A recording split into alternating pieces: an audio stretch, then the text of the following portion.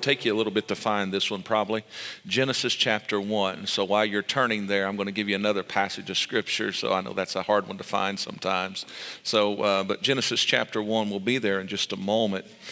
For the next few weeks on Sunday evening, and I'm not sure how long, but I am going to begin to deal with a subject that is near and dear to my heart. And if you know me any at all, I have a heart for developing and the next generation, developing leaders for the kingdom of God. That's what we do. That's what we put a lot of energy in as we travel and minister out in places. It is always trying to hopefully, by the help of the Holy Spirit, encourage and to energize a generation to grab a hold of this thing and run with it, because how many knows we're only here for a moment of time?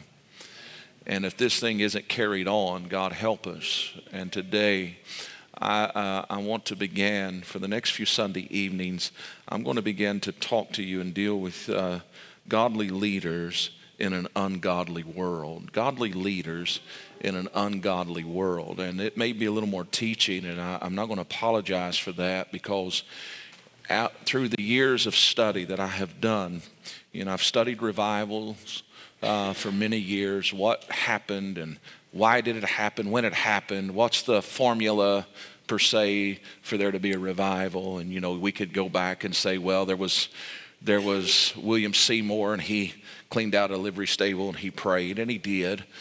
We could talk about Brownsville and say, well, the evangelist Steve showed up, but what we don't realize is the backstory to all of this was years of labor, but it was also years of people enacting principles of understanding what it was to take the mantle and to become a godly leader.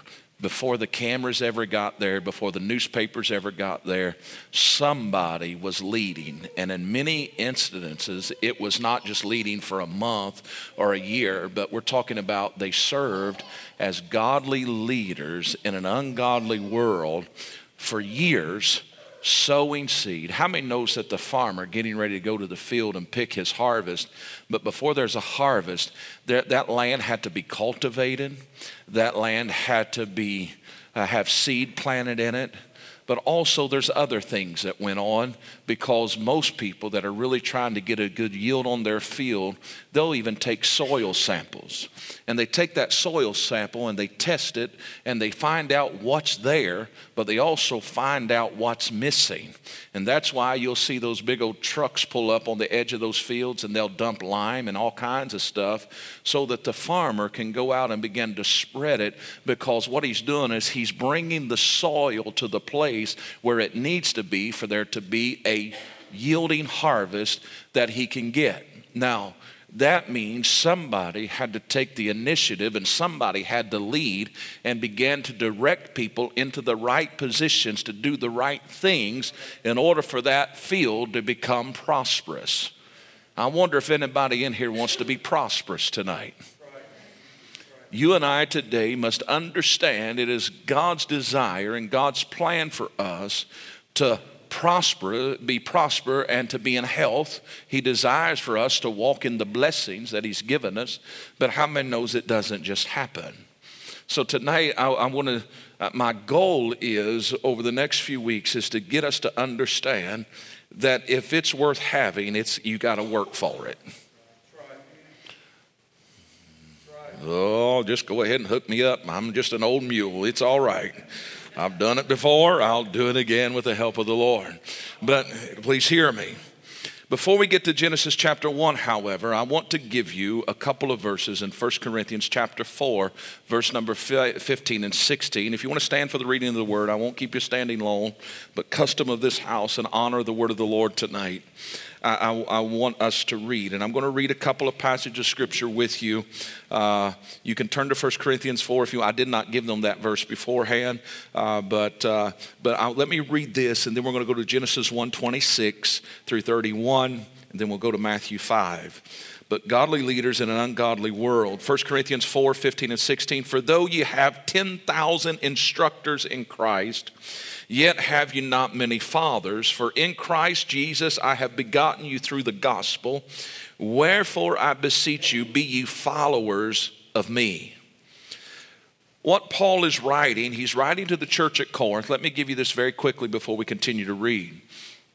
What he's saying is this: you have many teachers, you have many instructors, you have many people telling you what to do and how to do it. However, you do not have many fathers. How many knows that a father is a leader?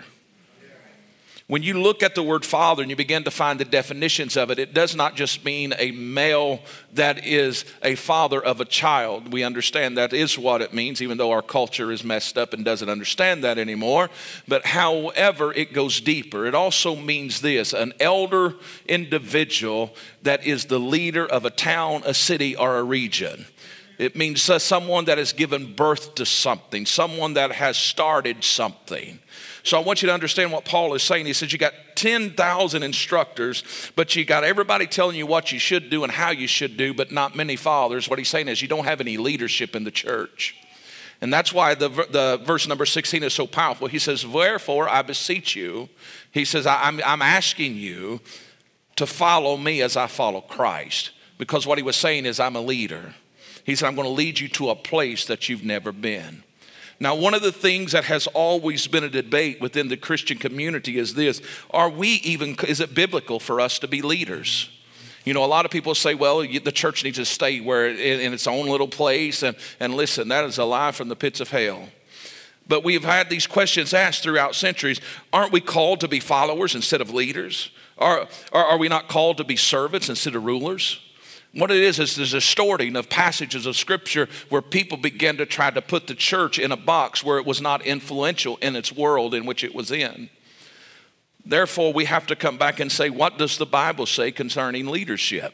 So Genesis chapter 1, verse number 26 through verse number 31. It is a familiar passage of Scripture for most of you in this room, but let us visit it together. And God said, how many knows that when God says something, we should listen? It's important. And God said, let us make man in our image after our likeness, and let them have dominion over the fish of the sea, over the fowls of the air, and over the cattle, and over all the earth, and over every creeping thing that creepeth upon the earth. So God created man in his own image. In the image of God created he him, male and female created he them. And God blessed them, and God said unto them, be fruitful and multiply and replenish the earth and subdue it, and have dominion over the fish of the sea, over the fowl of the air, and over every living thing that moveth upon the earth. And God said, behold, I have given you every herb bearing seed, which is upon the face of all the earth, and every tree in the which is the fruit of the tree yielding seed. To you it shall be meat for you, and to every beast of the earth, and to every fowl of the air, and to everything that creepeth upon the earth, wherein there is life. I have given every green herb for meat. And it was so. And God saw everything that he had made, and behold, it was very good. And the evening and the morning were the sixth day. Matthew chapter number 5. Matthew chapter number 5, verse number 13 through verse number 16. Jesus is speaking, and this is what he says. Ye are the salt of the earth, but if the salt have lost its savor, wherewith shall it be salted?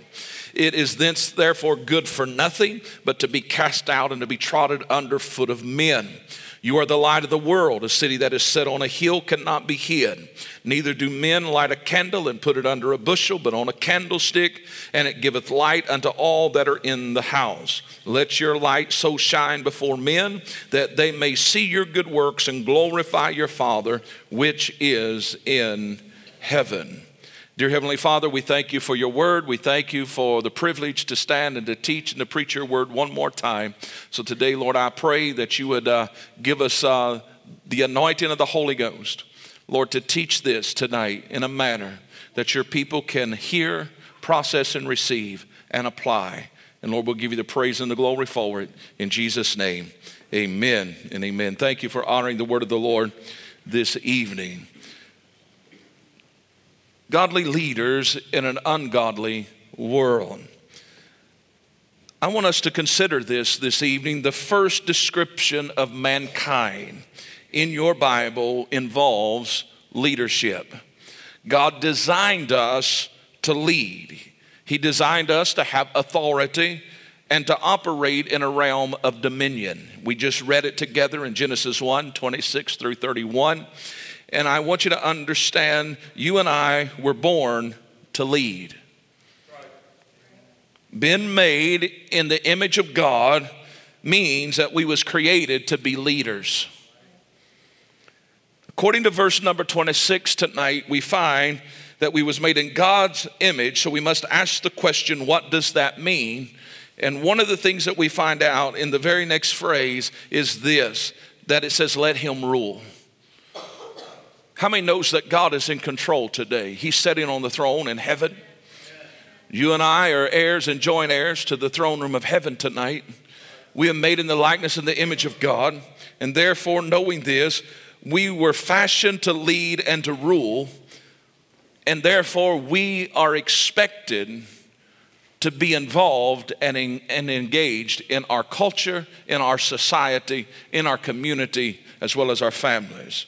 I want you to understand with me, God gave humans authority over the whole earth. Not part of it, but all of it. That's scary for some, but at the same time, know this. We should be comfortable with two positions. First position is this. Number one, the first position is this. We should be comfortable being under the authority of God. Secondly, we should be comfortable operate in the authority that he has given us. We should not be intimidated, but we should willingly embrace that which God has given us. If God told us to rule, then we must have the ability to do so. And I know that all of us can look in the mirror and we begin to look and we see the inability and we see the lack or we see the flaw instead of seeing the potential oftentimes. You and I have the ability to lead simply because God created us and commanded us to do so. Let me remind you tonight that based on how he has created each one of us, if he calls us to something, he will equip us to do it. Therefore, we do not have to be fearful of that which he is calling us to, even if we've never done it before.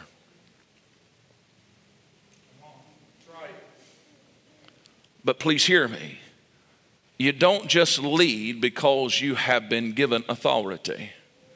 There is a process that has to be embraced and completed. When you get to New Testament scripture, as we read together in Matthew 5, we know this: God confirms this call to influence others.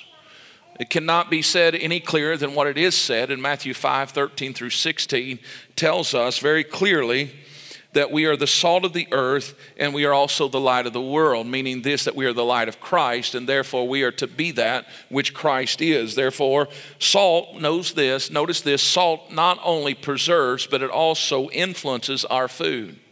How many knows that, and I'll tell on somebody because pepper kind of does the same thing. Somebody was cooking the other day over here in the building just a couple of days ago, and they had to dip out a whole section of the potatoes because all of the pepper came out in one spot. How many knows that influenced that portion? Now, if you would have been brave enough, because they showed me how much pepper was on that spot, it would have definitely influenced what you was getting ready to partake of. Are you with me? Salt is the same thing. You and I are to be influencers. I'm not calling no names, Marcella. Don't be embarrassed. It happens to all of us. But if we are going to be men and women of God, we have to understand the significance of what it is. Because when you really begin to tear apart Matthew chapter 5, you find this, that while salt influences the food we eat, light influences the homes that we live, Jesus is simply calling us. Tell your neighbor, us. Tell them again, I don't know if they believe that you're talking to them. Say us. God's calling us to influence and to shine wherever we go. Not just on Sunday, Not just on Wednesday when you're with your brothers and sisters, but everywhere you go, you are to be an influencer and you are to be a light because of the authority that God has given you. The Apostle Paul took this calling very seriously. And that's why when you read 2 Corinthians chapter number 5, verse number 11, he says this, knowing therefore the terror of the Lord, we persuade men. One translation says this, therefore knowing the fear of the Lord, we persuade men. What he was simply saying is this, because we understand eternity, because we understand who Christ really is and what his kingdom is about, then this is why we preach the gospel. This is why we travel. This is why we go and do everything that we're doing. Paul was saying, the reason I'm developing these young men around me, the reason that I'm going to Corinth, the reason that I'm going to this group and to that group, and the reason I'm going from Jerusalem over to here and then over to here is because I have this call, I have this push in my spirit where I have to influence and I have to bring a light to a society that's in the state of darkness, and therefore I have to persuade men that Jesus is the answer. The only way, however, we can effectively persuade somebody is to begin to influence them. Just because somebody gives you a title does not make you a leader. Just because you have letters before your name, after your name, just because you get a corner office, just because they tell you you have 50 people under you and you're responsible for them, that does not make you a leader. Please hear me. The only way that you can ever become a leader is when you begin to understand that I have to live in a manner where I can begin to get influence over the people that's around me. If I ever want somebody to hear what I'm saying, I first have to get them to understand that I care. You can tell people they're dying and going to hell all day long and they'll never blink an eye at you. But if you're there in the presence of their worst time and you're loving them, caring for them, feeding them, clothing them, making sure their babies are okay, you are gaining influence, and in their eyes you're becoming a leader of the kingdom. And therefore then it might take 5 months, it may take 5 years, it may take 15 years, but when they're in trouble they will call you because of the simple fact they perceive that you are a godly leader. Don't matter that you don't have a position in your local church. Doesn't matter that you don't have a corner office. Doesn't matter. What matters is you understand that God has called us to be leaders. Anybody with me tonight? Many of us feel, however, that we are inadequate. We feel like we're unprepared to lead. On Wednesday night, we visited a man in Exodus chapter number 3. His name was Moses. He had a visitation from the Lord. He was on the backside of the desert. Mentioned him again this morning. But if you was to really go in and do a deep dive into Exodus chapter 3, Exodus chapter 4, you will find that even though he says, I'm going to turn aside and see what this site is. And when he turned and the Lord saw that he turned, and the Lord began to speak to him and said, Moses, Moses. And he said, here am I. That started the will of deliverance for the nation of Israel. But there was a long dialogue of conversation that followed. And that conversation began to deal with some things that you and I deal with every day of our lives. And God had to bring him to a place of awareness where God was telling him, I see something in you that you don't see for you in yourself.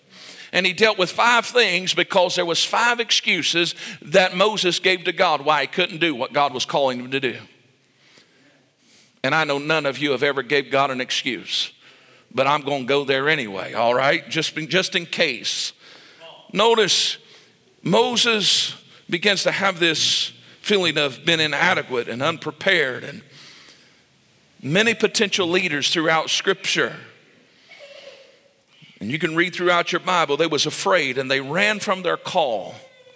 And God had to speak into their lives to get them to embrace this godly leadership that he had birthed in them.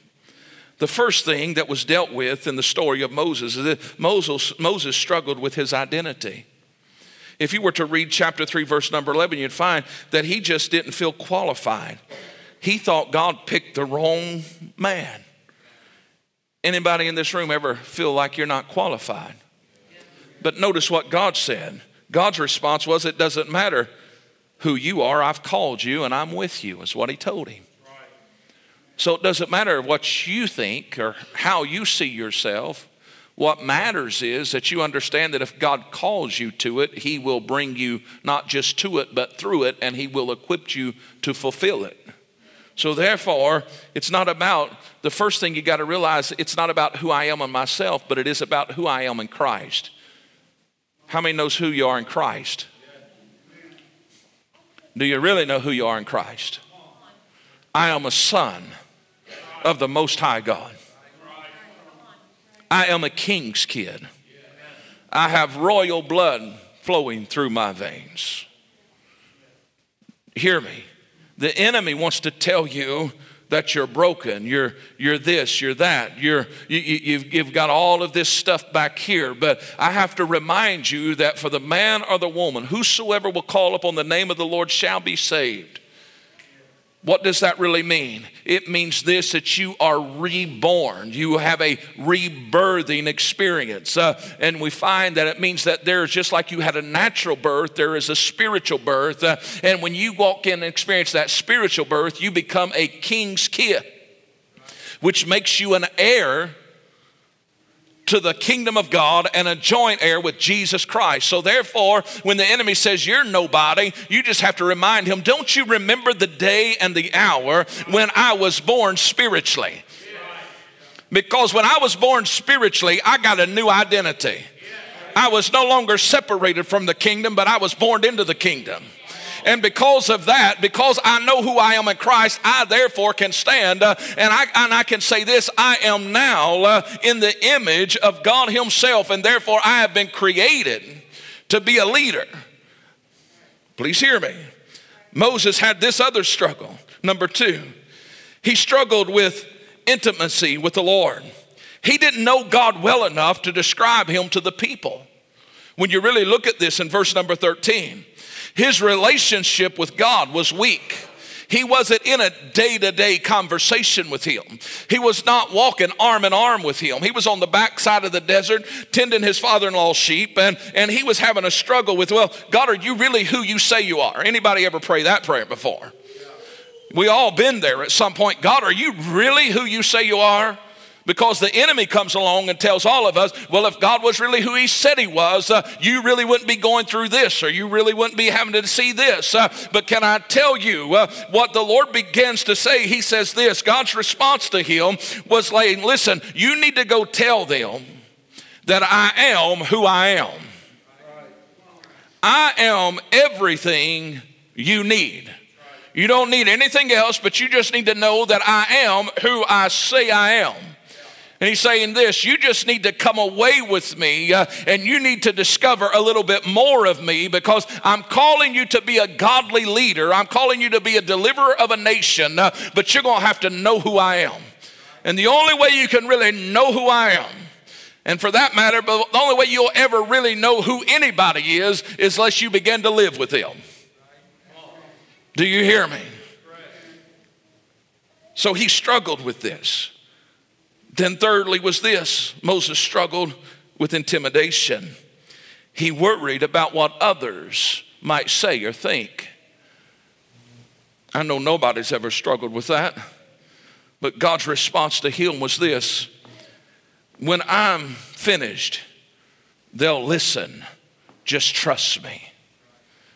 When you really look at Exodus chapter number 4 and verse number 1, he's simply saying, listen, Moses, don't you be afraid of what others may think or say or do, or don't get caught up in that, but just know this, when I do this perfect work that I'm getting ready to do with you and through you and beside you, just know they're going to listen, because they're going to see some things.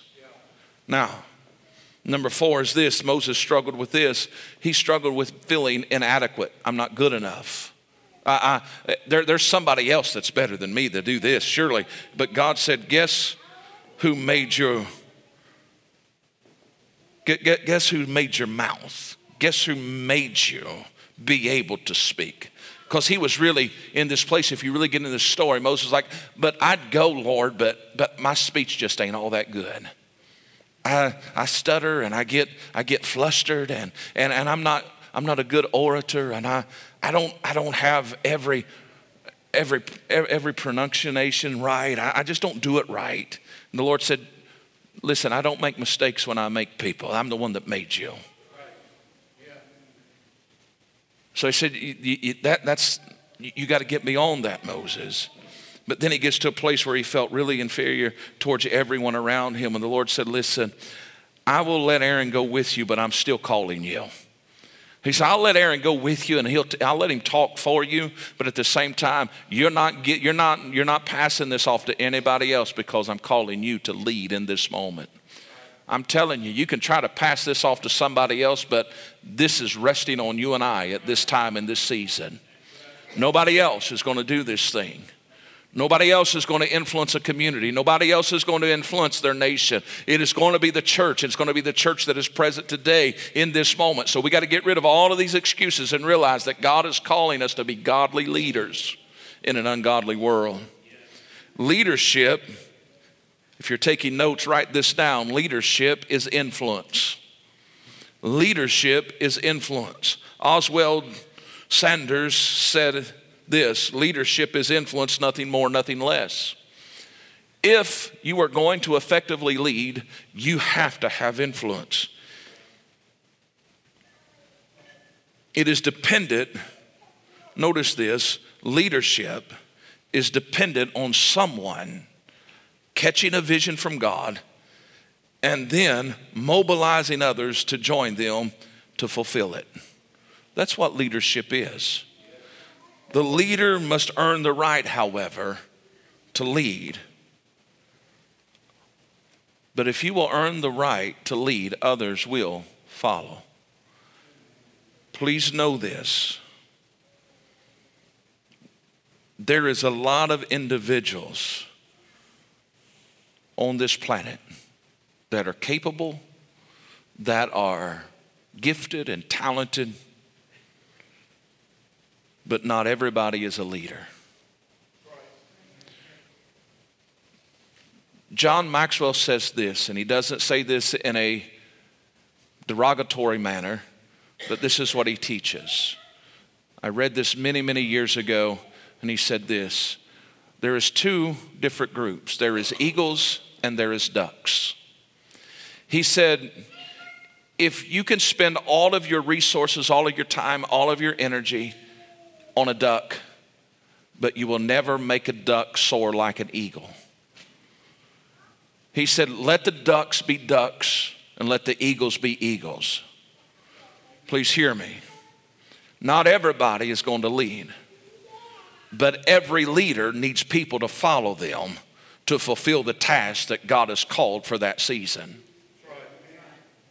But I'm going to tell you something. When God makes you an eagle, you do not get the luxury of acting like you are a duck. Smile at me, I love you. Because I'm going to tell you something. It's a lot easier just to swim around in the pond than it is to fly to the heights that the eagle does. But somebody's got to soar. I'm teaching better than you're shouting tonight, but that's all right. But you please hear me tonight. There's so much truth in this that we can unpack. Before Israel adopted a monarchy and Saul was appointed to be their king, they experienced a time in their history that is called the period of the judges. Anybody remember reading that in your Bible? Notice with me. It was a season when pure leadership was really needed and required. However, in this period of time, there was a period of 14 judges that led during this time. Every one of them brought something different to the table, but every one of them, they did not just fulfill a position because there was no positions to fill. But they was there because there was a need, and therefore they saw it, and therefore they began to apply themselves to fulfill and to meet that need. They was embracing essential, pure leadership. It's kind of ironic when you begin to look at that time frame in history from the pages of Scripture and then look into the time that we're living today. Let me give you 6 things that was going on in that time, and let's look at what is going on today and see if it even compares. You will find in Judges chapter 21, verse number 25 in the NIV, it simply says this: in those days Israel had no king, everyone did as he saw fit. If you read in the King James, it said everyone did that which was right in their own sight. It was a very unproductive time. But here's what was going on, because chaos reigned because there was no precedent for authority during this time. Wonder why there's so much chaos today, even in our culture. We got a lot of people with titles and positions, but I have to ask with a sincere heart today, where is the leadership? Because we have no leadership. We have no leadership in our nation. We have no leadership in our local churches. We have no leadership in our communities. In many cases, can I tell you, leadership is something that is required. It was chaos. Since the Jews had first occupied Canaan, aggression and aggressive enemies had surrounded them. Can I tell you right now, even in the history of the United States, we are surrounded by more enemies today than we've ever been. All those people that hate us today around the world is simply more emboldened and more empowered today, not because a Democrat is in the Oval Office, no, but because there's no leadership there. And the same thing could be said if there was a Republican sitting in the office over the last many, many years. It's because there's no leadership there. Why is it that many of our cities are overran with crime tonight? Why is it you can't go into shopping centers even an hour in any direction from here that used to be thriving, that used to be safe, that you can't even let your wife go to because it's completely unsafe? It's because there's no leadership in those areas. Where there is no leadership, there is a wave of evil that comes in because there's no resistance to it. Please hear me. Thirdly is this: there was no funds, or there was no national defense of safety. There was no way, there was no structure to keep them safe. So therefore, anything and everything was making its way in and out of their cities. Kind of sounds familiar today. We're spending hundreds of billions of dollars in other lands and even giving it to people that hate us and want to kill us and wipe us off the map. But yet we will not invest in our veterans. We will not invest in those that are poor among us. Can I tell you, this is not a political message, but I'm just drawing parallels of then and versus now. Fourthly is this: other nations influenced Israel with their idols and their superstitions. Can I tell you, there has never been more idol worship in the United States of America than there is currently right now. Why is that? It's because everybody from the east has came to the west, and they did not leave their gods at home. They brought them with them. And here's another thing. The reason that you find the period of Judges that you do in Scripture is this: the heroes of the faith, the men that we talk about often, Moses and Joshua, they were now dead. And the priests of the days of Joshua, they were all dead. And there arose a generation that did not know God nor the works that God had done. And therefore, there was no expectation of order of any kind. Can I tell you, how often do we go down memory lane and say, well, if brother so-and-so or sister so-and-so was still here, that would not be taking place today because they was powerful men and women of the faith. It's kind of ironic. Momentum and morality was low, and therefore growth was so hard. It wasn't easy. Can I tell you, there has not been a time in recent history where the morale has been so low across our land. 14 judges led Israel during this period, and each leader started his or her leadership role from scratch, so to speak. But God was calling them to lead. During these times, don't miss this, leaders, times like this, times like was in the time of the judges, and times like this today, notice with me, it is during these times that leaders must go back to the basics. We don't need to recreate the wheel. We don't need to come up with some new flashy thing, but we have to go back to the foundation. We have to go back to the basics. We have to clear this thing. We got to clear the air, basically, and we got to start. And notice with me, the basis of effective leaders. Notice this. Number one is this. I'm going to run through these very quickly. They perceive a need. Here's what I want to ask every one of you in this room tonight. Can you perceive a need right now in your community, in your state, in your nation? If you want to go further, even in the world, is there a need? Contrary to what many think about leadership today, during times such as this, we always have to go back, and pure leadership always begins with a need. Is there a need?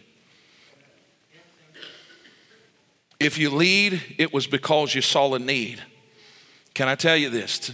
When you begin to look at the judges, in the time of Judges, there was a need in that moment, and therefore they began to deal with the need. When leadership is pure, how many knows there's one thing called leadership, there's another thing called pure leadership? What we need in the church today is pure leadership. We need anointed men and women of God to begin to pick up the mantle and lead. Can I tell you this? This may blow some of your mind. How many knows, if I start rattling off names, I can talk to you about Elijah. Anybody know Elijah? Anybody know Elisha? Anybody know Gideon? Anybody know Deborah? Okay, let's bring it fast forward a little bit. Anybody know the name D.L. Moody? Wycliffe? Anybody know Smith Wigglesworth? You should know these names. I talk to you about them all the time. What about Billy Graham? Can I tell you, when every one of them exited this planet, they did not take their anointing with them. But the anointing they operated in was an anointing that was present in their lives to meet a need at that time in history. But how many knows there's nothing new under the sun? This thing is always turning.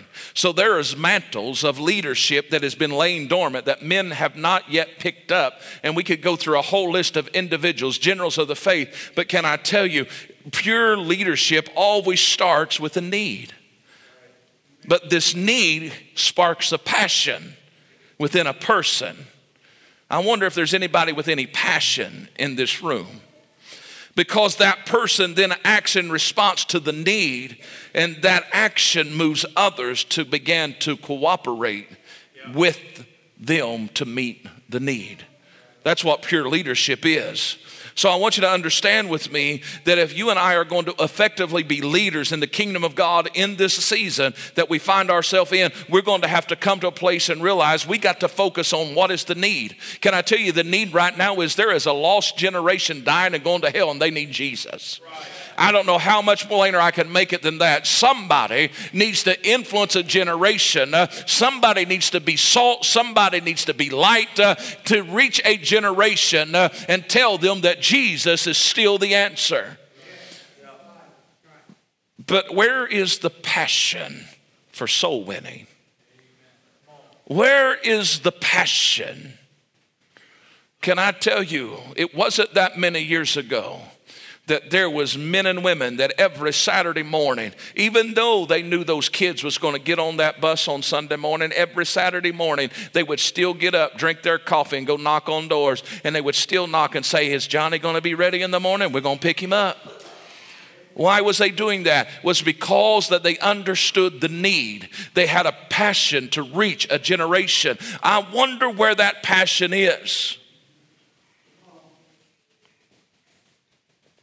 They also notice every judge in that time, they all was unique and different, but they possessed a gift. Can I tell you, every one of you under the sound of my voice tonight, you have a gift. Now, their gifts solved a problem. And their gifts was revealed differently. We know Samson had a spiritual gift. We know that Deborah had a natural talent. And we know that Gideon, he acquired a skill. And we could go through every one of them and begin to break it down. But notice this.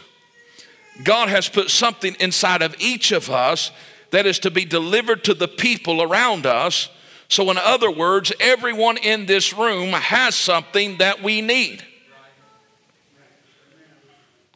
You have something I need. I have something you need.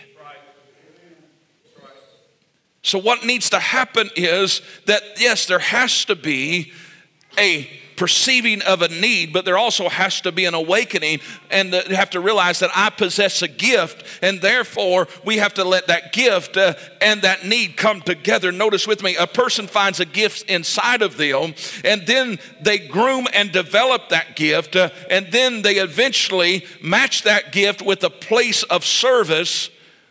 And then when you find that place of service, that gift then provides a platform of influence. And when you get to that platform of influence, they eventually flourish because of the gift. Right. I wonder why there is a lack of influence in the church today when it comes to impacting a world. Because today we have a lot of talent, we have a lot of skill, we have a lot of wonderful presentation abilities, we have finances that we didn't have before, we can do more than we've ever done, we can reach further than we've ever reached. So why is it that we don't, if I can say it this way, why is it that we don't necessarily have a seat at the table in our community and in our nation anymore? I'll tell you why. Is because we are filled with people, but we are absent of leadership. And if we're ever going to make a difference, we're going to have leaders. But can I tell you, we have leaders that are sitting doing nothing because they're waiting on somebody to tap them and call them out of the bullpen, so to speak. But can I tell you this? The only way you will ever get a platform is if you get to a place where you understand it's your responsibility to develop the gift inside of you. It's not anybody else's responsibility.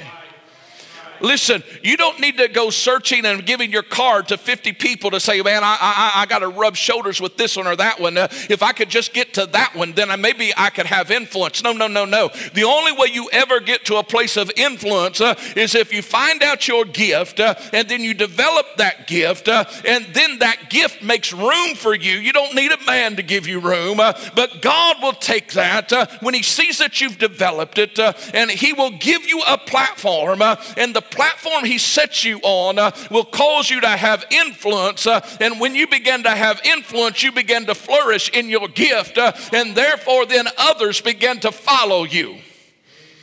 Please hear me.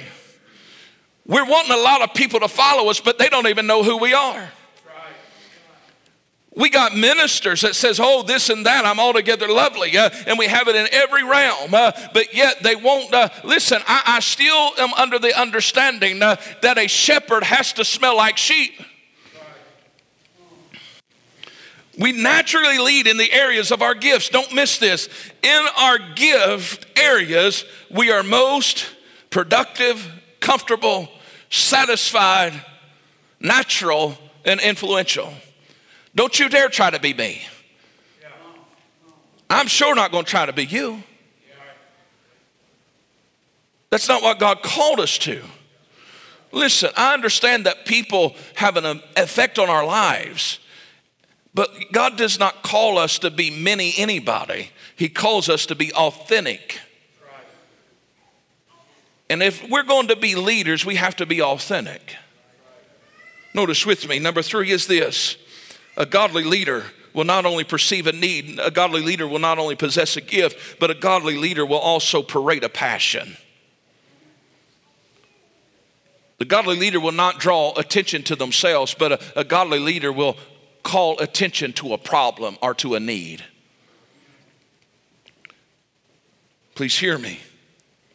When an outward need and an inward gift match, the leader begins to be consumed. And his passion begins to cause him to become laser focused on what God has called him to. I can talk to you about many things. I can talk to you about automobiles. I can talk to you about houses. I can talk to you about property. I can talk to you about horses. But if you want to hear my heart, just start talking to me about missions. Start talking to me about the kingdom of God. No matter what conversation we start, we can hit on everything I just said. We can start with cars and end with horses. We can end with chickens, whatever. But somewhere in that cycle, we're going to spend some time talking about the things that God has birthed in my heart, because that's the only thing I'm passionate about. Going to draw attention to it, going to lead to it. We're going to parade a passion, meaning this. And have you ever talked to somebody talking about the weather and they don't even care? But when you start talking about something they're passionate about, you see their face light up. You see them begin to be engaged. Even the most quietest person in the room, if you begin to talk about something that they're passionate about, they engage. Why? Please hear me. If we are going to be godly leaders, we have to perceive a need, we have to possess a gift, and we also have to parade a passion. I want to ask you the question tonight: how passionate are you about the kingdom? We say one thing, but our lives, if we're not careful, is a testimony against us, because people say, I want a revival. I want an awakening. I want God to do this astronomical thing in my community, but at the same time, there's no passion for Him. I am a firm believer in this house and every other house, and please do not be offended by what I'm getting ready to say, but I'm going to say it anyway. Jesus could come down on Sunday morning in a visible form, and 75% of the people will still not be back on Sunday evening. I'm just being truthful. Why is it? I tell you why. And it is a reflection on leadership. Number one, we have not let people realize the urgency of the need of the hour. We have not allowed gifts to flow in the manner that they should. And we have failed to parade a passion before the people. We have not been heartbroken enough. We have not been burdened enough. We need a fresh, if I could use David Wilkerson's term, we need a fresh baptism of anguish. You say, that don't sound very fun. But can I tell you, if we are going to reach a world, we're going to have it. Because until we begin to feel the burden of it, till we begin to feel the conviction of it, till we begin to really see the need of the hour, we're going to continue to feed this flesh and do what it wants other than what God has called us to. Can I tell you, when you're a leader, you don't just get to turn it on and off. Please hear me. I'm trying to hurry because I know y'all not really enjoying this, but I have to do what God says. Passion makes up, please, this. People say, well, I'd do more for the kingdom if things was different in my life. Here's what I want to give you a secret right now. Passion, tell your neighbor this, say passion makes up for lack of resources. I got to be careful how I say this. Nearly every project that I've ever started for the kingdom that I felt like God deposited in my spirit, I never had resources for, but I had passion for it. Well, I stand before you tonight, I'll just be honest with you. I need about $18,000 for missions right now. For me to do what I need to do right now, I need $18,000. I needed it yesterday. I don't have it, but I have passion for it. So therefore, I'm not going to lose sleep about it tonight. I'll lay my head down and I'll go to sleep and I'll rest. Because the thing is I know the need. I possess a gift of some sort, whether y'all believe it or not. I do have a little bit of gift. And I have no problem parading the passion. Can I tell you, when there is passion, God begins to do what we cannot do in ourselves. So don't give me this, well, I would be a leader in the kingdom of God if things was different in my life. No, you wouldn't. The only way you'll be a leader is if you see the need, if you developed a gift, and if you begin to have a passion for it. So I'm going to ask you, do you really have a passion? I have a passion for the lost.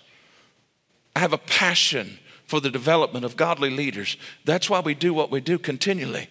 But notice with me, not only are these three things necessary, but number one, you got to begin to persuade a people. That's why I'm teaching what I'm teaching tonight. I'm trying to persuade you. I am trying to persuade you to get to a place where you are completely dissatisfied with coming to church and having church. I'm trying to persuade you to become the church. I'm trying to persuade you to become the hands and feet of Christ. I want you to be so uncomfortable and so dissatisfied by coming and singing a song and hearing me preach. I want you to get so uncomfortable and so unsatisfied that you say, I got to do something, preacher. Please hear me. True leaders eventually come to the point where they attract and they empower others to their passion. You know what I'm doing? I am persuading you. I'm parading a passion in front of you. And what you don't even realize is what's been happening to some of you is because of this. There's this itch for you to do something. There's this itch. I know Justin's got an itch. If nobody else has seen it, he's got an itch bad. He's got an itch. And what's happening is this. And I'll use him for example because I can, and he don't get embarrassed too easy. But he began to understand as he's rubbed elbows with me, so to speak, living over the last few months and been able to travel with me a couple of times. Notice that he has perceived that there's a need. He is now in the process of developing his gift. He's trying to figure out his identity. But at the same time, he is beginning, he's been around somebody that is parading a passion, and that's why he's beginning this itch. And when I'm with him, it's always, what are you doing? What are you doing? What about this? What about that? Listen, the Spirit of the Lord is persuading him. And therefore, notice this, what he don't realize is the Spirit is empowering him. And he's going to, it's going to lighten the load of this leader in the future because there's a task. I don't know exactly what it is, but there's a task that I can take off and say, that's yours, run with it. You hear me? Leaders give birth to other leaders. When you start trying to live your life as a dictator, what you're doing is giving birth to your assassin. You hear me? But when you are a leader, you begin to give birth to another leader, and that leader begins to give birth to another leader, and therefore things begin to get this in a wheel, so to speak, and the glory of the Lord begins to be present because things begin to turn. Leaders don't act alone. Please hear me. They have followers. I am not an entrepreneur, but I am a leader. An entrepreneur does it all himself. I did this. Haven't you noticed people that says, well, I have done this and I have created that and I have done this. Here's me. I haven't done nothing. I just led people to the need and I used my gift and I have persuaded them to do what I can't do. I've even persuaded people to write checks that I couldn't write, but they could.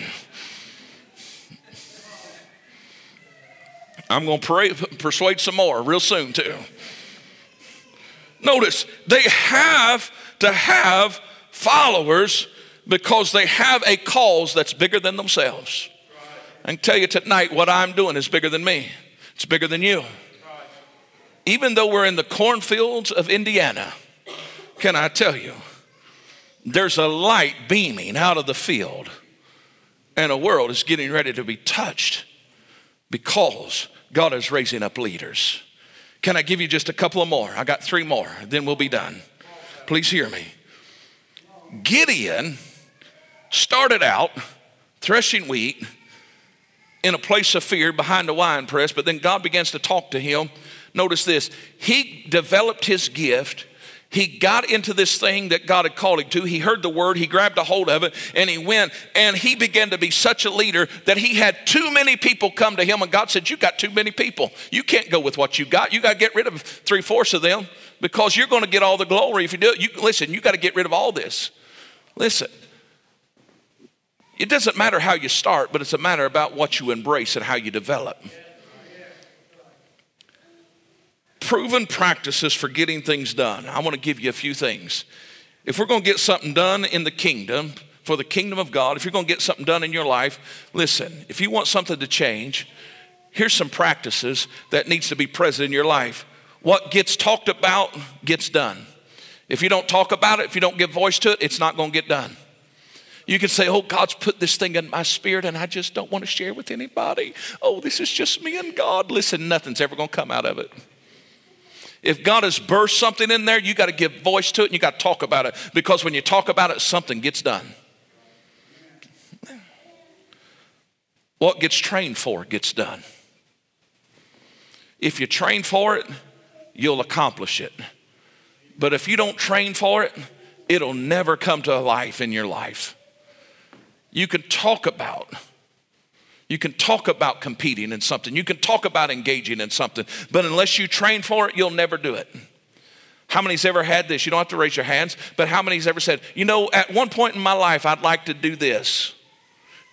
I've talked about it. Everybody's bailed out. Now I'm too old to do it. But I said, you know what? One day I wouldn't mind skydiving. Was supposed to do it when Sierra turned 18. She bailed. I think her mom was in the other ear and she got scared. I don't know. We was going to do it. We talked about it, but our problem was this. We didn't train for it.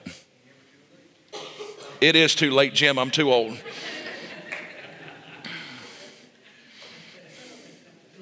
What gets measured gets done. We can't talk about it right now. We're teaching. What gets measured gets done. Maybe you need to measure some things in your life. What gets budgeted for gets done. Meaning this, what you make plans for, what you take serious. Please hear me. What gets confronted gets done. But don't miss this one. What gets rewarded gets done also. Listen.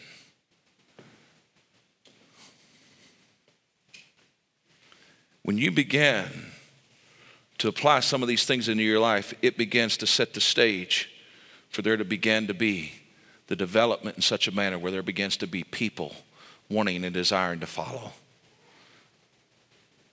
A godly leader today, please hear me, they will pursue a purpose. They will not pursue their own fame or fortune, but they will pursue a purpose. What's your purpose tonight? Why are you doing what you're doing? Why are you getting up and going to work every day? What's your purpose? What are you giving all of your time and energy to? What's your purpose? Please hear me. A distinct person laid out before every one of these judges in those 14 years, moved them in a direction to reach a specific need. You and I today need to understand it is very, very difficult, nearly impossible, to separate leadership from purpose.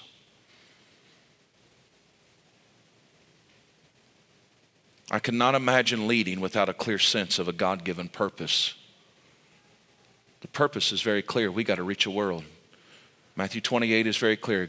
Go ye into all the world, teaching them, preaching this glorious gospel. That's the purpose. What's your purpose? We don't do what we do for any other reason than to bring people into the kingdom. If that's not the purpose, then we need to go back and reevaluate our lives. Please hear me tonight. In Judges, their purpose was personal, it was measurable, it was memorable, it was meaningful. I wonder if what we're doing right now is measurable, memorable, meaningful. I wonder. God did not put us on this planet just to come to his house and worship. It is a very important part of why we're here, but it's not the only reason why we're here. For such an hour as this, we have been called to go into all the world. But you and I cannot focus on the world until first of all we're willing to focus on our neighbor. Please hear me. Leadership is always met with resistance.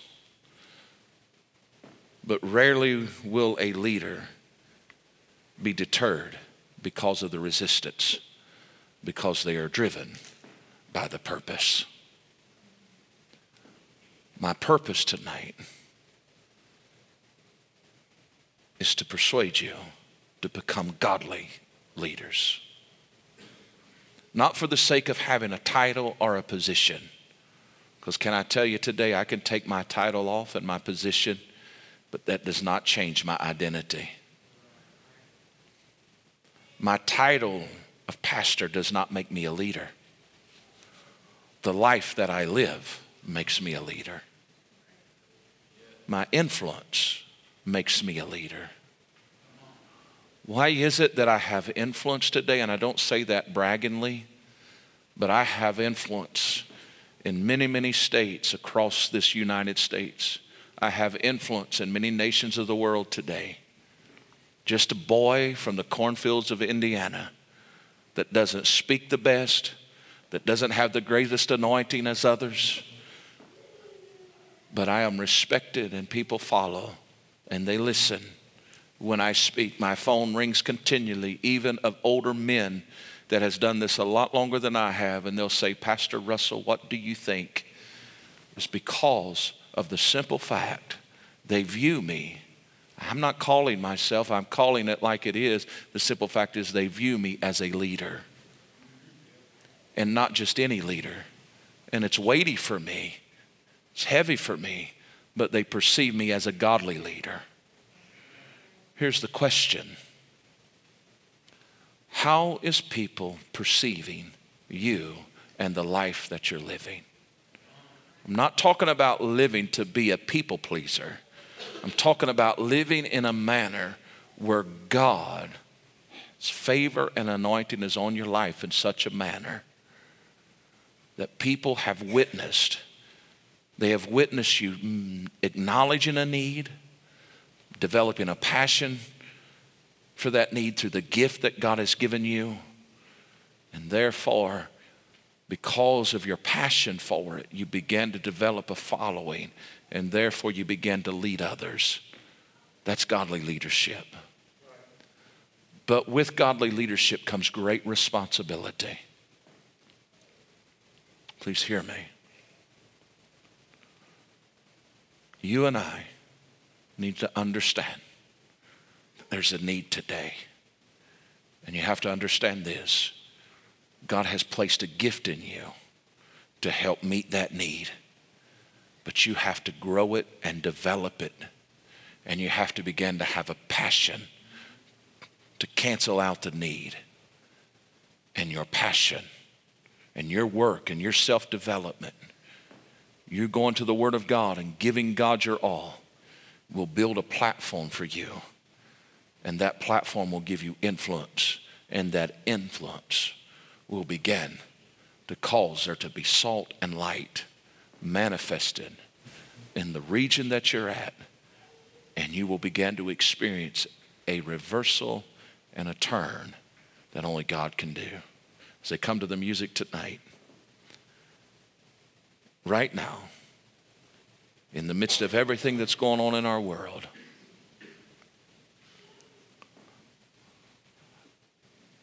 I wonder if we will get rid of all of the excuses and begin to embrace that still small voice that God is speaking to us with. And will we yield to it? Will we commit to it? And will we become the men and women that God is calling us to be? You say, but you don't know where I've come from. You don't listen. Gideon would have not been chosen by man. David would not have been chosen by men. Deborah would not have been chosen by men. Paul would have not have been chosen by men. The list goes on and on and on. But God said, I choose you. In this moment of time, I sincerely believe this tonight. God is calling you. He doesn't want you just to exists, but he's calling you.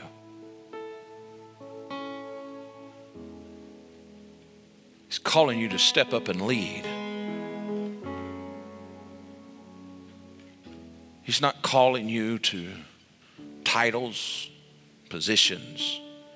He's calling us to leadership. So I wonder tonight,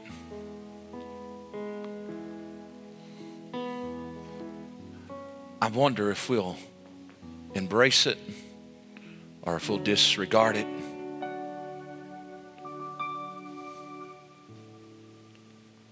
I pray tonight that we will embrace it. I pray tonight that we will develop our gifts. And I pray that we'll begin to burn with passion.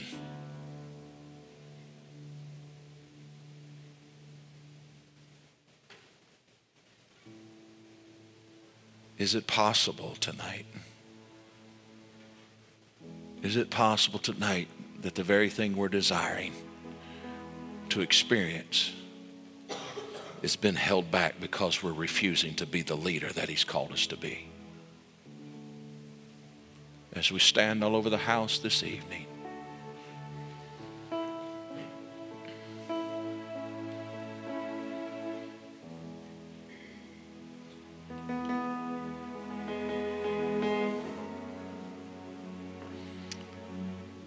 I cannot overstate this tonight. The lack of leadership in this hour is very evident. We are witnessing the destruction of a nation. We're witnessing the destruction of a generation.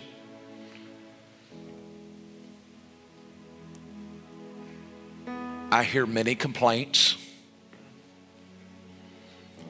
but I have yet to meet very many leaders that will stand in the gap and make up the hedge. Here's what I want to say tonight.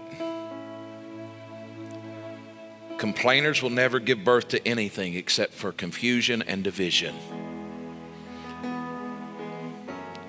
Leaders will give birth to hope, which will cause others to engage and to fight, not just for themselves, but will begin to fight for others. Leaders will always face resistance, but as I said a moment ago, they rarely are moved by the resistance due to the burden of the need that they have experienced.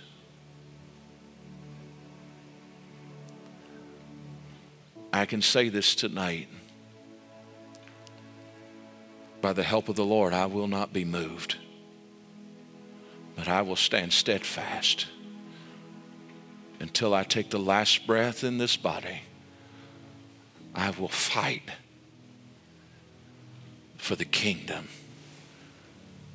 and I will, with every fiber in me, continue to issue a call to the lost, and I will continue to issue a call to the people of God to become godly leaders.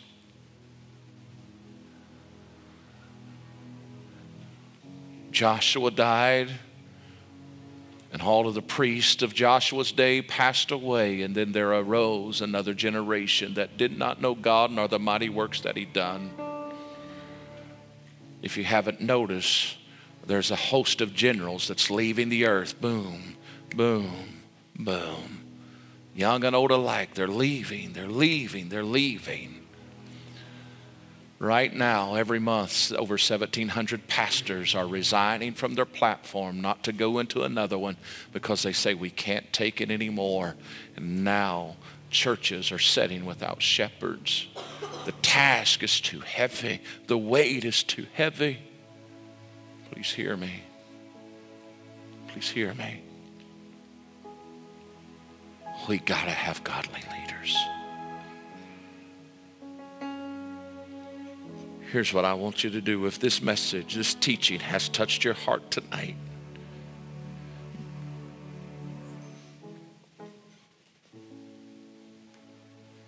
I want you to pray with me right where you're standing. And I simply want you to pray a prayer of availability.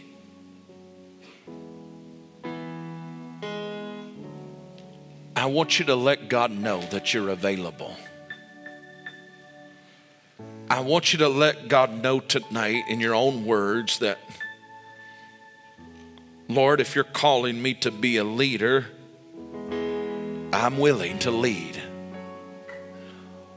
Lord, if you're desiring for me to do something different than what I'm doing, Lord, give me a passion for the need of this hour. But Lord, reveal to me my gift. And Lord, help me to know how to develop it. But Lord, I'm just saying that at this moment, I am now making myself available. If that's you tonight, I want you to pray with me right now. Dear Heavenly Father, we love you. We thank you for your word. We thank you for your presence that I sense in this room. Lord, I thank you for the privilege, for Lord, it really is a privilege for me to be able to stand and to teach your word tonight. Lord, it's a passion for me. Lord, I know sometimes I go a little long, but Lord, it's because of that fire, that passion. Lord, I could stand here and continue, but Lord, I sense tonight that we're at a good place to pause just so that we can ponder on what has been said tonight through your word. Today, Lord, I'm asking for there to be an awakening and almost a removing of scales from the eyes of your people that's in this room and those that's been with us online tonight. Lord, first of all, I pray that there would be an igniting in their spirit where they'd realize that, you know what, God's calling me. He's calling me. He's calling me. So, Lord, I pray that there would just be that prayer of surrender and say, Lord, I'm available. Lord, I'm available. And Lord, as they begin to pray that prayer tonight, I pray that they would just sense your presence in such a way, Lord, that there just began to be a peace that come over them where they'd realize, you know what, I don't have to worry. Because in your word it tells us in Matthew 6:33, seek ye first the kingdom of God, all these other things will be added to you. Lord, I pray that that sense of worry, that sense of uncertainty, all those lies of the enemy that says you can't because of this, and this, Lord, let it be removed from their mind today. Let them know that if you're calling them, you have a plan. You have a purpose. But Lord, we know this corporately, you've called us to the harvest. Lord, we see the need for the harvest to be brought in. And Lord, we're just praying that there would be a renewed passion for it tonight amongst your people. And Lord, I pray as every individual would go through the process of developing their gift and their talents that you have given them, Lord, that there would begin to be a platform provided for them. Lord, a platform of influence on the job, in the workplace, in the community, in their place of business, in their career field. Father, I pray that they would begin to be influencers. They'd begin to be that salt and that light that you've commissioned us to be. So today, Lord, I thank you. I thank you for the harvest that's about to be brought in by the hands and the feet of your people that are choosing to be godly leaders, and for those that's going to follow. Lord, let them not get distracted. Let them never think it's about themselves. Lord, let us never be lifted up with pride. But Lord, let us be sensitive to what you're calling us to. For Lord, we believe this, if you call us to it, you'll anoint us to do it. And Father, today I pray for the anointing power of your Holy Spirit to rest upon every man, every woman, every boy, every girl. And Lord, I pray that you would help us to be the godly leaders that you've called us to be. We pray this prayer knowing and believing and trusting that you have some wonderful things in store for your people as they follow after the things that you've instructed us to. So Lord, today, bless them, shine upon them, visit them, and comfort them. Empower empower them with the power of your Spirit. And we'll give you praise and glory for it. And the church says, amen and amen. Thanks for watching. I hope this message blessed you. And if you could, please check the description below for all of our links to our social medias. And as always, check our page. You'll see all of our previous messages there. I hope this message again blessed you and reached you where you're at. And thanks for watching. See you soon.